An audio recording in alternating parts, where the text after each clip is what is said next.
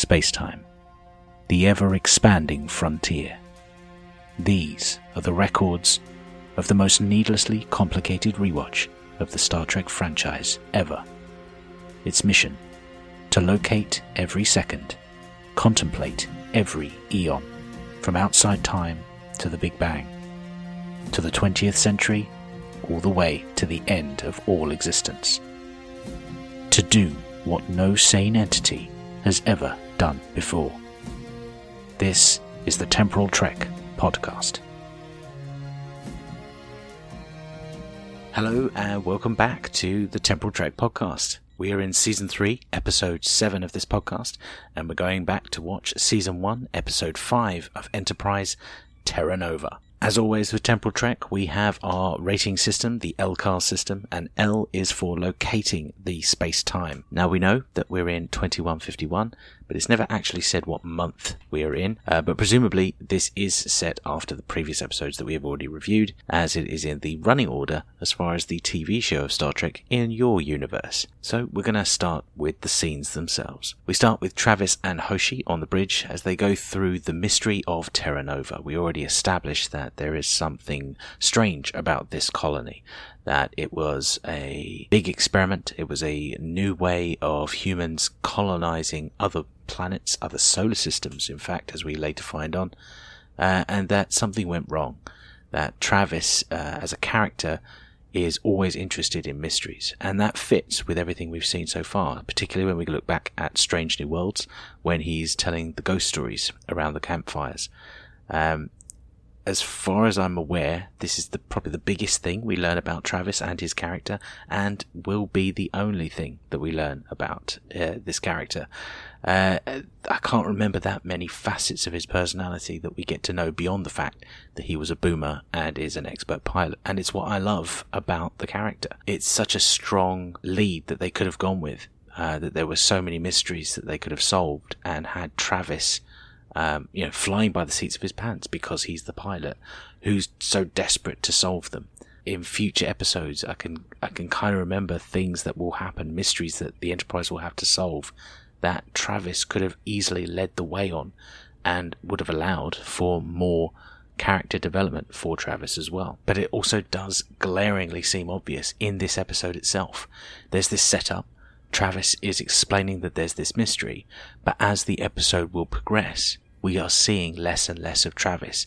He is not being used to either solve the issue or to offer a different opinion. His input is just reduced to exposition, when he could have been such a more important player for this episode. The scene moves on to a mess hall discussion between Trip, T'Pol, and Archer, and T'Pol doesn't know what Terra Nova is. She doesn't know the mystery. Of course, this is written in so that we, the audience, can then be educated into it. And yes, I am going to ding this on our hashtag Tratrid.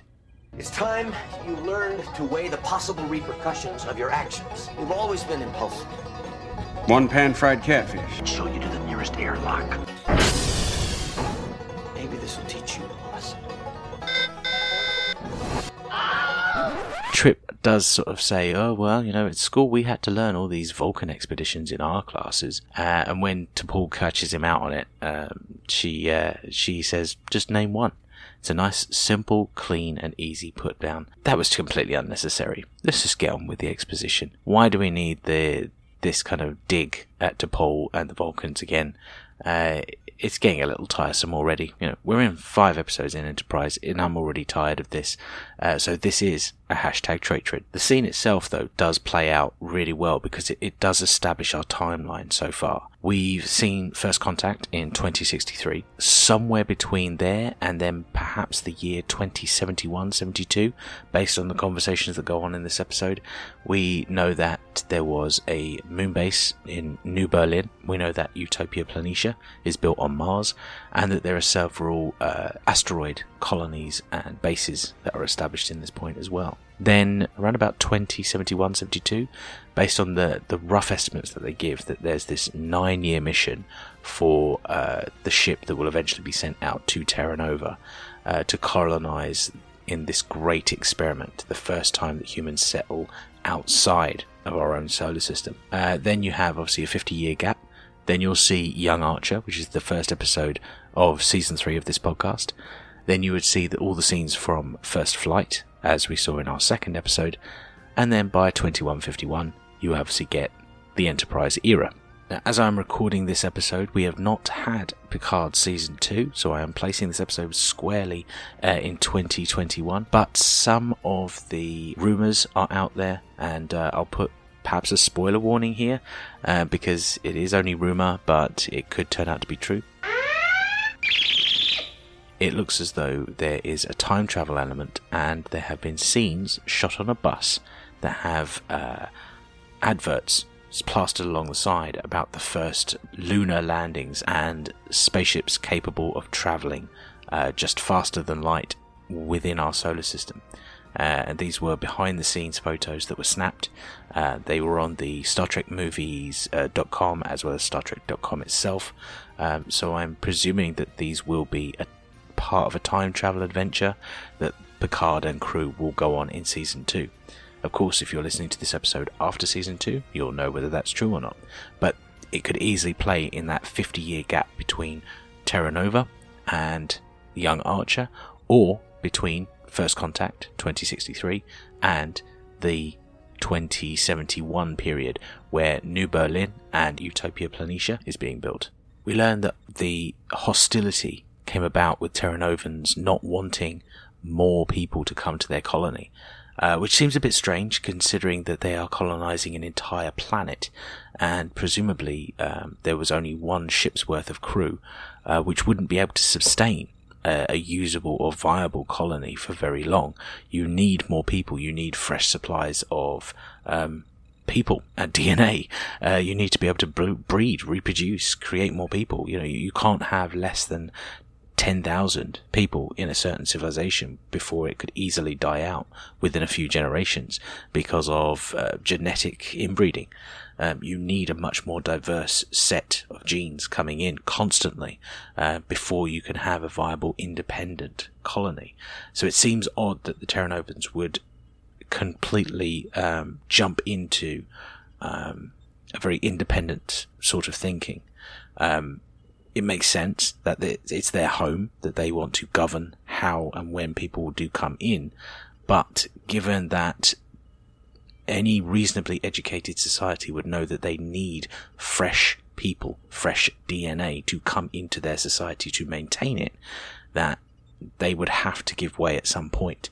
So the conflict here between the two colonies seems unlikely, given what we know from history, and given that by the time you're able to build a starship that could travel to a colony that far away, that the leaders, this Captain Mitchell character that Travis was telling us about in just the earlier scenes, would have known that. So it seems like it's drama for drama's sake, and I think plays into this whole episode as we go on. T'Pol does ask a very good question.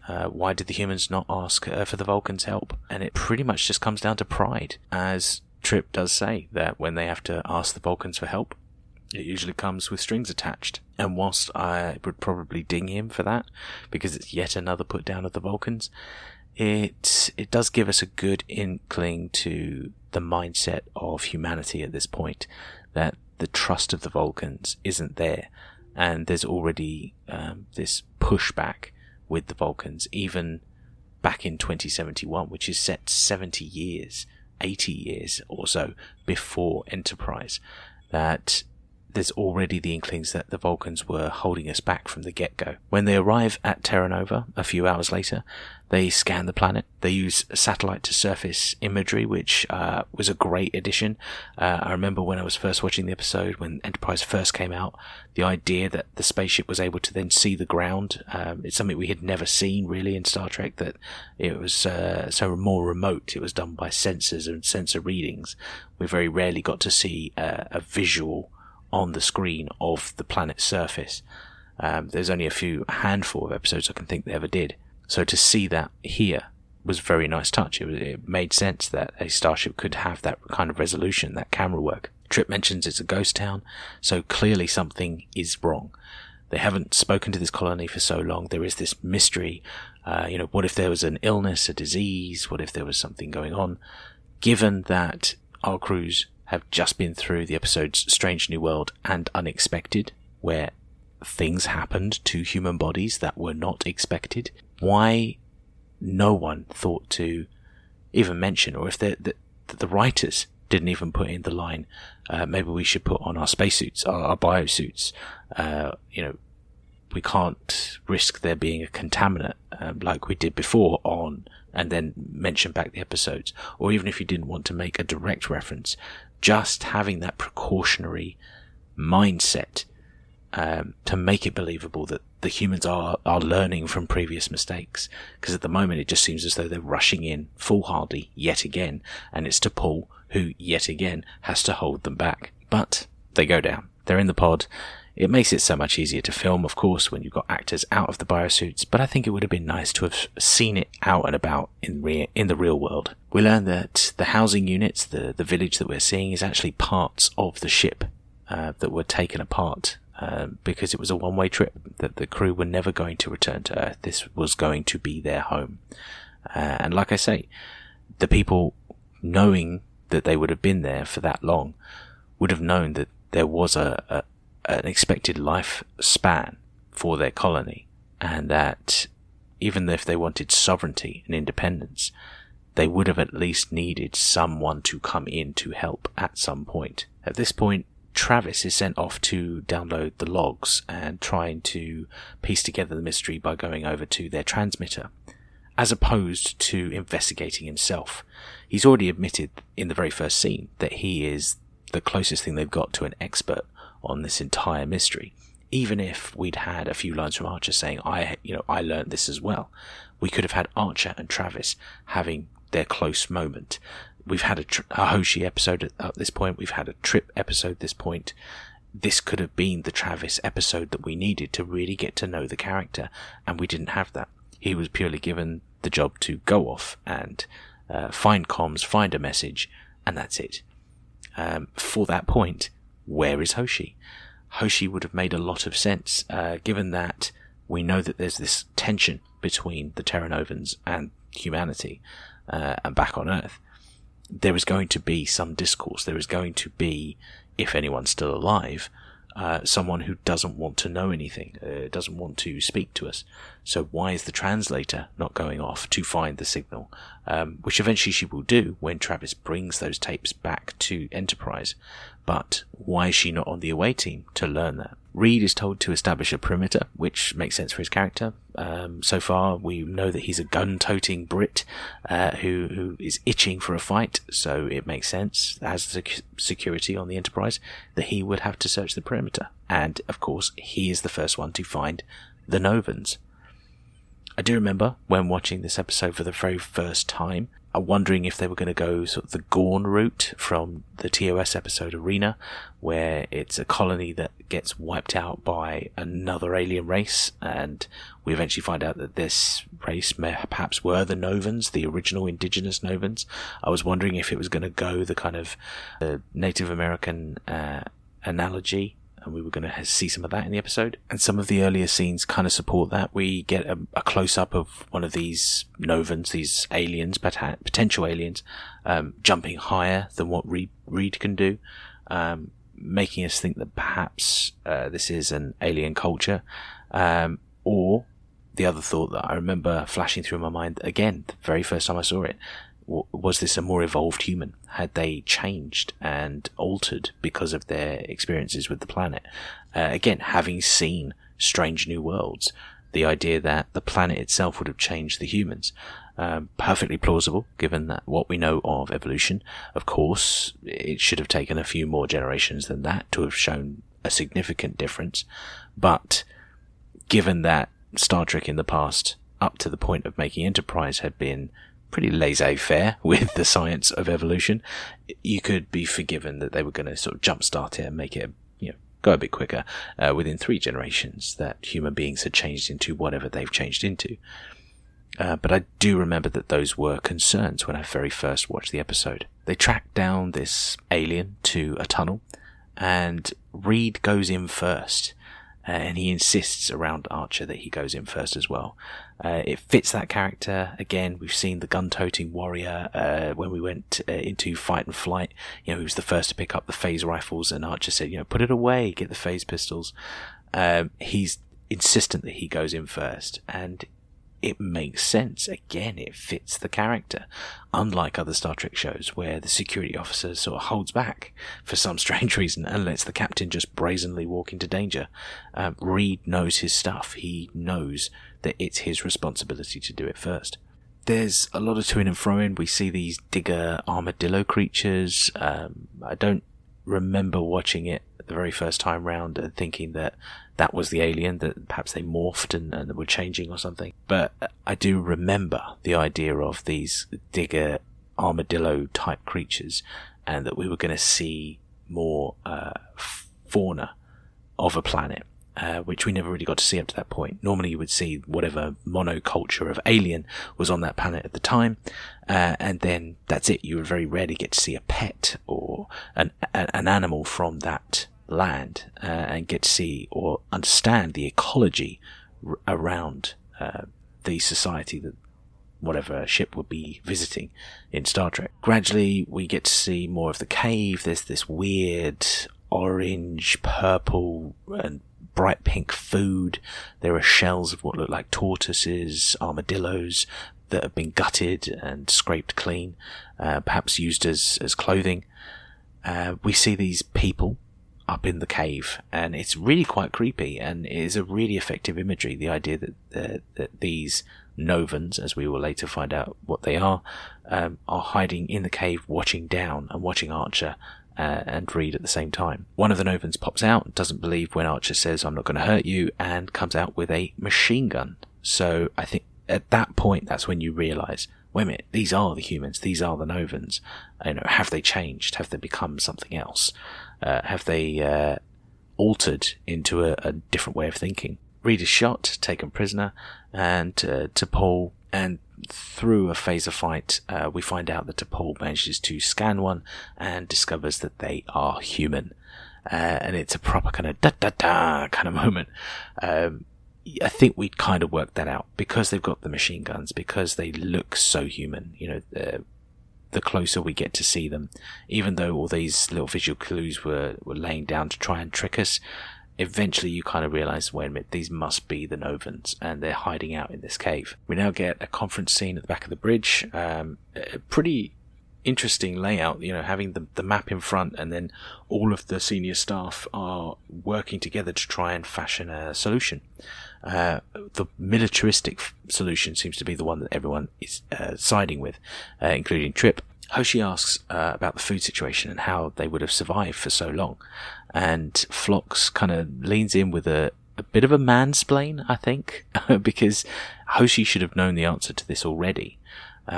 He mentions how people can live on insects and different rodents and so forth, and as the cultural expert, Hoshi should know that, shouldn't she?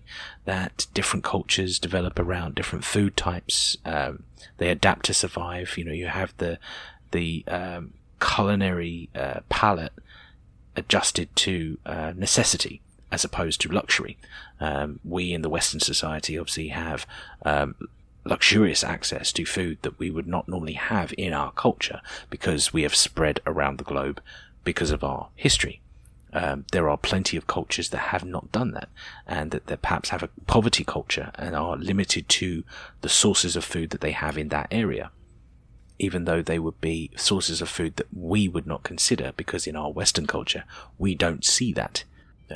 The typical example would be in China they eat fried crickets, and that this is a foodstuff that is abhorrent to us in the West, even though there's always that news story that crickets and locusts being fried up in chocolate are a new protein source and will be the new superfood for the future, which is true, but it seems abhorrent to us, and it seemed odd that Hoshi wouldn't already know that, and it seemed exposition for exposition's sake, and would probably have been a line that probably should have come from Trip. What have they been eating down there? have him bring up his famous catfish addiction. I wouldn't have gone 5 months without my catfish. Probably would have led to another trade trip, but there you go. But when it's coming out of Hoshi, it seems like a disingenuous question, that you're just putting a question into a character's mouth that didn't need to be there. And Hoshi could then have been the one to explain that to Trip. The whole scene, though, does lead up to a really great line from Archer, saying that if he can't make first contact with humans, then he has no business being out here. That if he can't relate to people who should intrinsically have the same values as him, that his mission is somehow flawed. His logic is flawed in this aspect, in that he sees them as humans. And this is something that will come back as we watch the episode, that at every point the Enterprise crew assumes that these are humans. And just because of their DNA, because of their makeup, because they are bipedal and so forth, that they are humans and they are therefore expected to act human, for lack of a better word. At no point, or at least at this point in the episode, does anyone say, well, these are Novans. How have they adapted? How are they different? Archer doesn't see them as the Novan culture. They see them as humans who have just gone to live somewhere else. This is a real concern even today, as we are sort of in the fledgling stages of a potential expansion to Mars, or at least the moon, with SpaceX and so on. There are serious questions about how a group of humans moving off planet permanently, or at least for a significant amount of time, will psychologically change. They will have a different outlook. Their concerns will not be our concerns, the same way that the people in China eating the locusts and crickets have a completely different outlook to the Western culture about food. The Martians would have exactly a different idea about their culture as opposed to human culture. To them, sunlight is completely different. Literally down to the basics of weather on the planet is completely different. So to not treat the Novans differently from the get-go, again, seems like a flaw of Archer's, but understandable. He is still seeing them as human because of their DNA. He hasn't seen the cultural aspect as well. Because of that, it does bring into question why Archer takes his next decision, where he brings Phlox down on his away team. Of course, he needs a medic with him to help Reed, who has been shot, who has a bullet in his leg. But surely there would be another medic on board who looks human to have done that procedure. It seems odd that he would bring Phlox, who looks so completely non-human. And this plays into a lot of questionable choices that captains have made in our previous podcast episodes back in the 20th century and so on, that you bring a different crew member. You adjust your crew, not necessarily just because of their skill set, but perhaps how the local indigenous population would perceive them. Would it be explosive? Would it be dangerous to bring someone who looks so inhuman, down to a potentially hazardous and armed civilization down on the planet? Even if you think they're humans, your choice of away team should also include how they would perceive your away team. Why didn't you take a human medic down to at least administer an early form of triage that Phlox could then repair once they get back to the ship? Speaking of meeting the culture, and this is the bit, I think, from a lot of the research I've done on this episode, the eye-rolly bit, I think people come up against this bit. It's what I like to call the Lord of the Flies of this episode. How the children of Novan culture, who have now become the adults, have created their own language. They talk about skyships. They talk about the overside. Don't track back. You'll lose yourself in this. You'll confuse your path. And of course, we are coming up to a famous insult in a moment called shale, which is a very, very clever way of getting past the censors, I think. Even if it does make an eye roll or two. To be honest, it doesn't really bother me, and it makes perfect sense. Of course, language is going to change. If you spend 3 generations in a completely different area, your descendants will change to adapt that area. If I were to up sticks from the UK and go and live in a far-flung part of Earth, my grandchildren, my great-grandchildren, would talk completely different to me based on their experiences, their culture, their new way of life. So to suddenly uproot those great-grandchildren and perhaps move back to the UK and then expect them to live in the UK, that would take a huge amount of adjustment. So whilst it's a bit eye-rolly, it's a bit silly, but the talk of overside and skyships, and it sounds like, an old apocalypse movie, in the before times, before the boo-boos and all this kind of stuff. I know it seems silly, but it makes a lot of sense, and it does the work it needs to do in this 45-minute episode of showing us that the culture has moved on, that these aren't just humans who've been left behind. This is a new culture. It does make me think, why hasn't Hoshi been down here? Just because they're humans doesn't necessarily mean that they're going to speak like humans. They would have their own culture. It's lucky that for some reason they still speak English, unless of course perhaps the Universal Translator is built into Archer's comms device, but it seems unlikely. But Hoshi would still need to be there because as an expert translator, she would also be an expert in context. She would understand where this was coming from. Again, it would give us a chance to get to know other characters in Enterprise. Phlox, however, is awesome in this scene and makes full use of the fact that not only is the Doctor, but his calm delivery, his easy way of spotting a problem with one of the Novans, the eldest Novan in front of them.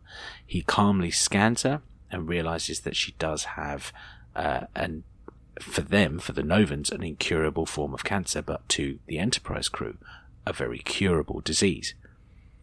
There is an issue, I suppose, of privacy in that he just blurts out what the prognosis is, that she does have this kind of lymphatic cancer. But given that it's an important diplomatic nugget, and he already seems to spot the potential that Archer could use this to talk to the Novans and show goodwill, it shows how great a character Phlox is. He's not only medically proficient, but he realizes that his knowledge is useful to Archer as well. They agree to Reed staying behind in exchange for Nadette, the lead Novan, to go up to Enterprise to receive this medicine for her disease. Yes, there are issues where you could say, well, this is a bit trusting on their part, even with leaving Reed behind and having a sort of tit for tat with your prisoners. It's a bit trusting to just suddenly say, yeah, I'm going to go up to a spaceship with you, even though I have no concept of what a spaceship is. And last time I even thought about a spaceship, I was 5 years old, as we later find out. We do find out that her spaceship was called the Conestoga, which, if you're familiar with your Western movies, you'll know this word very well. If you're not, and you have no idea what I'm talking about, the Conestoga is a type of fabric-covered wagon, and is very popular in the pioneering age of the Americas, where it was carrying large quantities of colonists, food and supplies across the prairie. So it is deeply ingrained into American culture. But here we have a bit of context. I sort of know that because I grew up with Western movies through my father, but I would only know that because of those movies and because of some awareness of American history. As I've mentioned in previous episodes, my education of American history is very, very limited. But imagine saying Conestoga to someone who has never seen those movies, who doesn't know what's going on. You have no concept of what a Conestoga is, so you wouldn't get the reference. And here we are talking to a bunch of people who are talking about losing your path, being in the overside, not tracking back. They are using words that to us wouldn't make sense if we hadn't lived in caves and don't really know what's going on. Once we're back in sickbay, Nadette screaming and banging to try and get out of this MRI machine, which is a part of the sickbay set and a wonderful addition because you really do see that transition from our day technology all the way up to the Enterprise technology, and the fact they've still got this MRI looking machine. And yes, of course, she is confined and confused, and she's in a light tunnel when she's been living in a cave her entire life. We get a few more confuse your path, lose your tracks, bury your drawings as they attempt to try and convince them that they're actually humans, that they are human colonists who came to Terra Nova. They are not Novans. Again, where's Hoshi? Where's Travis, for that matter? Travis knows the ins and outs of that ship. He knows all the details. He could drop this knowledge. It's left to Archer to show the pictures of Nadette and potentially all the other crew members that she would remember. Why aren't Travis and Hoshi being the intermediaries in these scenes? As important as Archer is, it's Travis's story. And this entire episode should have been Travis's story. Hoshi could have been there to discuss being uncertain. We could have had a great callback to Fight and Flight. With Travis, we could have had him talking about being a boomer and how his mindset is different to everyone else on this ship. That just because he's a human and that he serves with humans, they are not the same kind of humans. He has a different upbringing. He has a different mindset. And then he could relate to Nadette and all of the other Novans. You could bring him down and he could then sit with them and talk to them. It would have been a wonderful way of ending this episode, as I will probably mention later, that I think would have been a unique take that we hadn't seen in Star Trek before, and using Travis to best effect. We now discover that T'Pol realizes that an asteroid hit shortly after the Novans first arrived on the Conestoga, and it bathed the entire planet with radiation, forcing them underground and possibly accounting for the anger Terra Novan colonists felt towards humanity back on Earth. Archer is also then a bit of mansplaining to Hoshi and Travis, who are pointing out that there is a transmission as well, and that the last message sent out by the Novans didn't reach Earth because of the radiation and it was blocked. And Archer is just exposition dumping that there was these strained relationships with Earth, and that the last things that the children who survived the radiation would have heard was their parents talking about the enemy. This would have been another ripe callback if we're going to have Archer in this episode as the prime part of the Enterprise crew, to him talking about being young and hearing his father talking about the Vulcans. We could have had a great little callback, perhaps even a flashback scene for Archer, to see young Archer hearing Henry Archer talk badly about the Vulcans, and that moves into his childhood. We can have a nice trifecta from Hoshi, given the intellectual, cultural aspect of being different and being the Novans, to Travis being an example of a different kind of human and relating in that aspect, and how that there is a bridge, a gap, a common denominator between humanity and the Novans, in that Archer has his enemies, the people that he believes were going to hurt them and hold them back, just as the Novans think that the humans are going to hurt them and gut them and force them from the overside. But instead of going that track, the episode seems to want to deliver some more false jeopardy. It seems to want to up the stakes a little bit more, as Phlox then tells us that the radiation has caused a microcellular decay, and that if they remain in that region where the radiation originally fell, eventually all of the Novans will die, as it is unspooling all of their DNA. There is a bit of a worrying line from Phlox saying that he doesn't have any anti-radiation medicine that would cure it on a starship. That seems like shale to me. Archer seems to be getting through to Nadette by showing her pictures of Vera Fuller, who he has tracked down as her mother. But there's this odd piano music playing in the background of the episode that makes it seem a bit like a Hallmark movie. It's a bit too coy, a bit too simplistic, and it really stands out. It sort of grates against the scene. I'm so used, I guess, to the Star Trek way of swelling the music with an orchestral theme, and this seemed a bit more plinky-plonky, and it didn't seem to really fit the episode, or even what I would expect from a Star Trek episode as well. And with that disconnection with how Star Trek runs it, we then get a typical Star Trek trope, as the episode shifts from its setup, its concept, to a debate. And I do like this debate, and it is the thrust of the episode, and I wish it had been played into a lot more. Instead, it's kept very, very close to the chest. It's not very overt with its message about cultural impact and cultural destruction as well. And T'Pol says that, well, why don't we just stun them all and take them and bring them back to Earth? It will just solve the problems. Let's beam a couple of stun grenades in, and we'll take them back to Earth. Archer is saying a good thing in that he doesn't want to force the Novans. He wants to make them understand, and he wants to talk to them and talk them into bringing them back to Earth. The question of that they are anything other than human never comes into his mind. That he never even questions the idea of taking them away from their planet. He just sees it as that's what he's supposed to do, that is the mission. And it's T'Pol who then comes back and says, you'd be destroying the Novan culture because you'd be teaching them to read and write. You're changing their context. As I said earlier, you've changed the context of where they're living, and you then change them. Which seems a bit odd coming from a Vulcan character.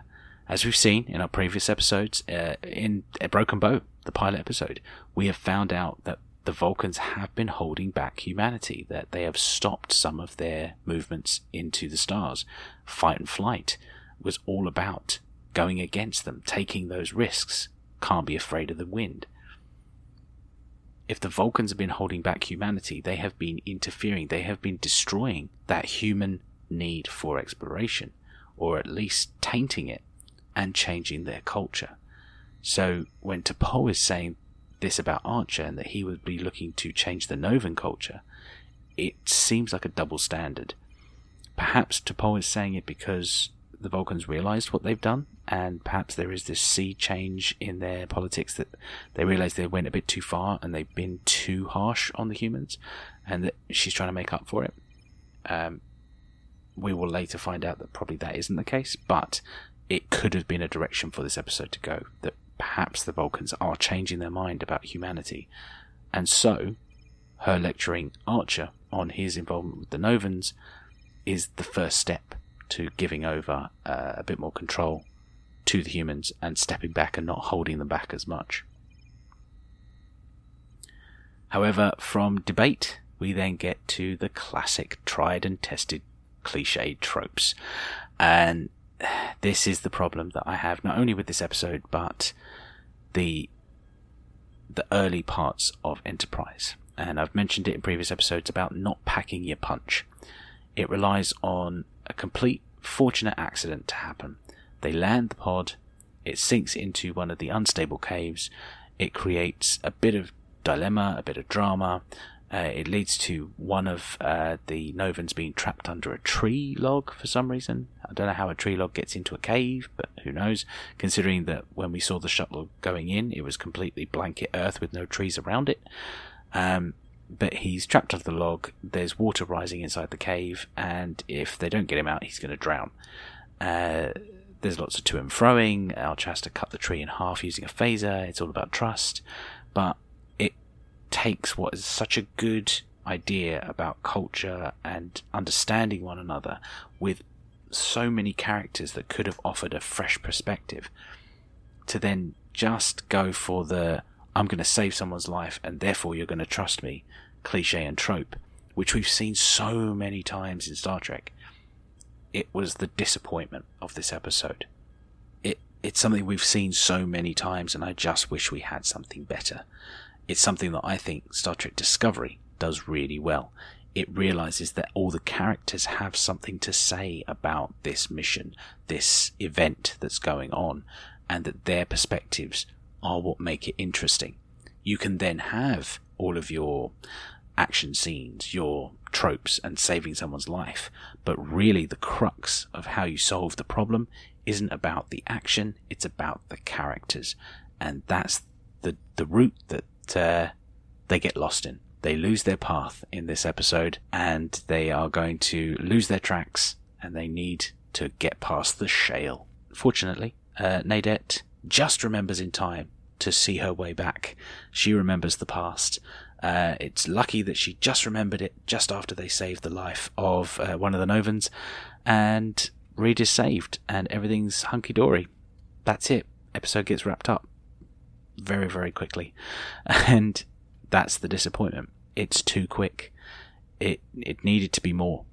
If Enterprise had been given the chance to perhaps explore this for a couple of episodes, make this about understanding cultural differences, and there's the to and froing with the Novans. Is that could they trust them? Could they come back to them? All the while, Reed is in mortal danger because he's got this bullet in his leg. Will it go gangrenous? Will he have to lose his leg? There's a tension there. That could be your ticking clock. It's not about saving some random Novan that we haven't really got to know at this point. We've seen him in a couple of scenes, and then that's it. There's drama that could have been milked from so many different aspects. Travis being a boomer and his conversations as well. But I'll come into this in our ratings criteria. The final scene is Travis sitting in the mess deck, trying to educate T'Pol in other Earth mysteries. We get a mention of Judge Crater. Now, if you have been listening to this podcast, if you go right back to the beginning of Season 1, Part 1, Episode 1, where we're in the 1930s, in the 20th century, we mentioned Judge Crater in that time. Who was a famous judge who disappeared during all of the Prohibition mob crackdowns. He disappeared through mysterious circumstances. So this is a callback to a previous episode with all of our history segments back in the day. We also get a mention of Amelia Earhart, which is a great Star Trek reference as well as historical mystery. As I'm recording this, I believe that one has actually been solved, that the body of Amelia Earhart was actually found miles away from her lost known position. So unfortunately that one was kind of solved, at least in your timeline. Archer then gives the task of writing up the report for this mission to Travis, which to me kind of makes no sense in that he wasn't involved in any of it. He wasn't given any responsibility for it. He had a few lines here and there and then was forgotten for the rest of the episode. It makes no sense that he would be writing the mystery, even though he loves those mysteries. But I would say I would watch that show.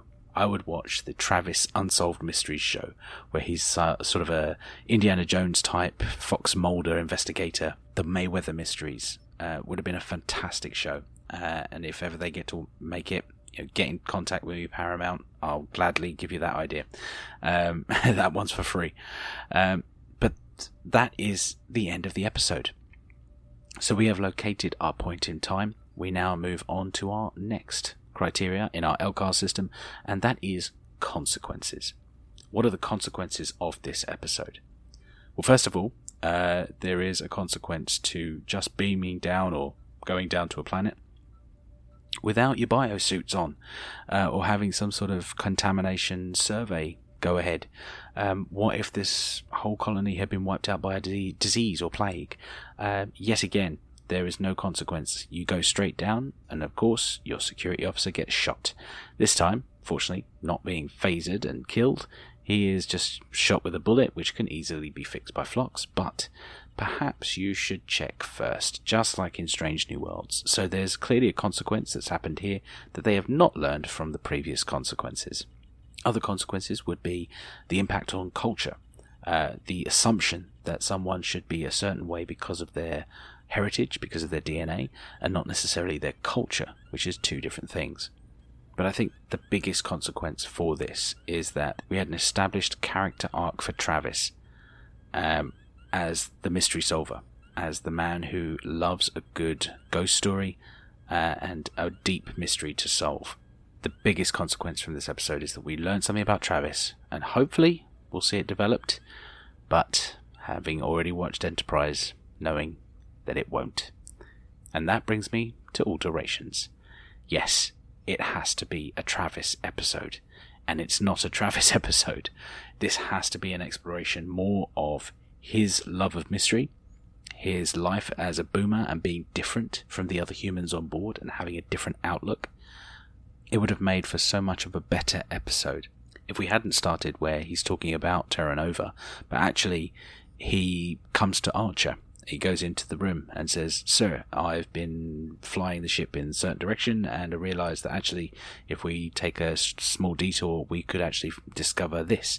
And then he's the one to explain to everyone Terra Nova, that T'Pol wouldn't know anything about it, and that she would be the audience again, as she was in this episode, but it comes from Travis. Travis is the one to explain the innermost details. Everyone's sort of heard of the mystery of Terra Nova, a bit like, the Loch Ness Monster or your Shergars, but no one really sort of gave into it because they were too busy on their careers and things like this. But Travis, being the boomer who grew up on those mysteries, he's the one to explain it, and he's the one to lead the mission that Archer sends him down with a team like Hoshi, with Phlox perhaps, to go and find out. And that we get a nice story on the planet, and just staying on the planet perhaps, that explains what's going on. Reed can be with them. We can still have that dynamic where he's taken prisoner and he's being held, and that perhaps it's a negotiation between Travis, Hoshi, and the leaders of the Novans. We see about culture. This then gets relayed back to Archer, so we can still have that scene between T'Pol and Archer about destroying the culture and that change. We could have had a great extra part to that scene where Archer says, well, this is funny coming from you because you're the Vulcans and you've been holding us back and you've been destroying our culture of exploration. And that would have been that extra punch to the scene. Again, it comes down to that extra punch that Enterprise just didn't seem to want to go a little bit deeper and have a bit of a stronger 2-4. That there isn't just one thing about this episode about us destroying the Novan culture. It's about perhaps the Vulcans destroying humanity's ambitions. That we really play into that concept. And that's what's missing, the extra punch. So for me, alterations, expansions are going to be a Travis-led episode, a punchier scene that has many more layers to it, that calls into question other aspects of the universe that aren't necessarily directly related to this episode, like the Vulcans, but also that we get a spin-off show. We have to have a spin-off show where it's Travis Mayweather Mysteries, and he goes out and just investigates them early 22nd century style. After the Enterprise missions are all over and the Federation is about to start, the Federation wants to solve all the mysteries of the galaxy, so Travis gets sent out to solve them. That definitely is my biggest alteration. Recommendations is our next ratings criteria. As always, 2 strands to this, and the first one is recommendations to fans. Is this a good episode for Star Trek fans? It's a little bland. It loses its way, to use the terminology from the episode itself. It's a little bit too by the numbers. It has a great setup, a great premise in this mystery colony that got lost, and it loses its way very, very quickly. It just descends into the Hallmark movie, to go with that plinky plonk music I was talking about. So even though it is actually, by the numbers, a good Star Trek episode in that it plays with the exact same formats we've seen a dozen times before, because it does it a dozen times before, it's nothing new. It's nothing we haven't already seen, and it's kind of played just very basic. There's not much meat on that bone. So even to Star Trek fans, I don't think I'm going to recommend Terra Nova. So to non-Star Trek fans, it's a very easy to follow episode. There's a lot of intrigue. The idea of a mystery colony is something that I think is much more relatable to a new person coming into Star Trek who doesn't perhaps know the lore of Star Trek, and knowing that there's this idea that there were ships before the Enterprise, but they were too slow, that there was that pioneering age where humans were expanding into the universe. It gives us the history that we would kind of need to know, the groundwork. But because it is still very bland, it doesn't really offer anything. The characters are too trusting because it plays into that 45-minute format. The characters aren't really behaving how you think they would behave. That they're not suspicious enough of the humans. They don't really put up enough fight against the agenda that Archer is pushing. And because of that, I think it falls down, and I'm going to say I'm not going to recommend Terra Nova to non-Star Trek fans. So that's it. Another Temporal Trek episode in the bag, so all remains on the LCARS system is the S, set up for the next episode.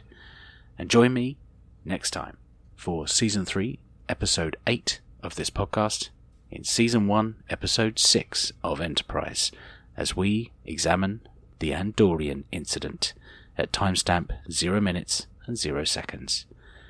As always, thank you so much for listening, and I'll see you in the next time stream. I hope you've enjoyed the show. Please remember to like, subscribe and review wherever you listen to it. If you would like to be a guest in the future or give feedback, you can contact me by either searching for the Temporal Trek Podcast Facebook page or find me on Twitter at Rider_Coattail. Also search the Temporal Trek Podcast. You can also find me on Instagram at Daniel_Hitch_writer. All the timestamps for the show can be found at ridingcoattails.simplesite.com. The scripted elements of the show are a work of pure fanfiction, and any views and opinions expressed in the episode discussions are my own or that of the guest. They do not reflect the rights holders of Star Trek. Any Star Trek sound effects or music are used under the terms of fair use and are not my own work. The intro music, Birthright by Audio Binger, is royalty-free from the Free Music Archive. Check out their work and others at freemusicarchive.com. The Temporal Trek is a free podcast with no Patreon or sponsorship. However, if you would like to support the show, you can find my books by searching Daniel Peter Hitch on Amazon. Thank you very much for listening, and we'll see you in the next time stream.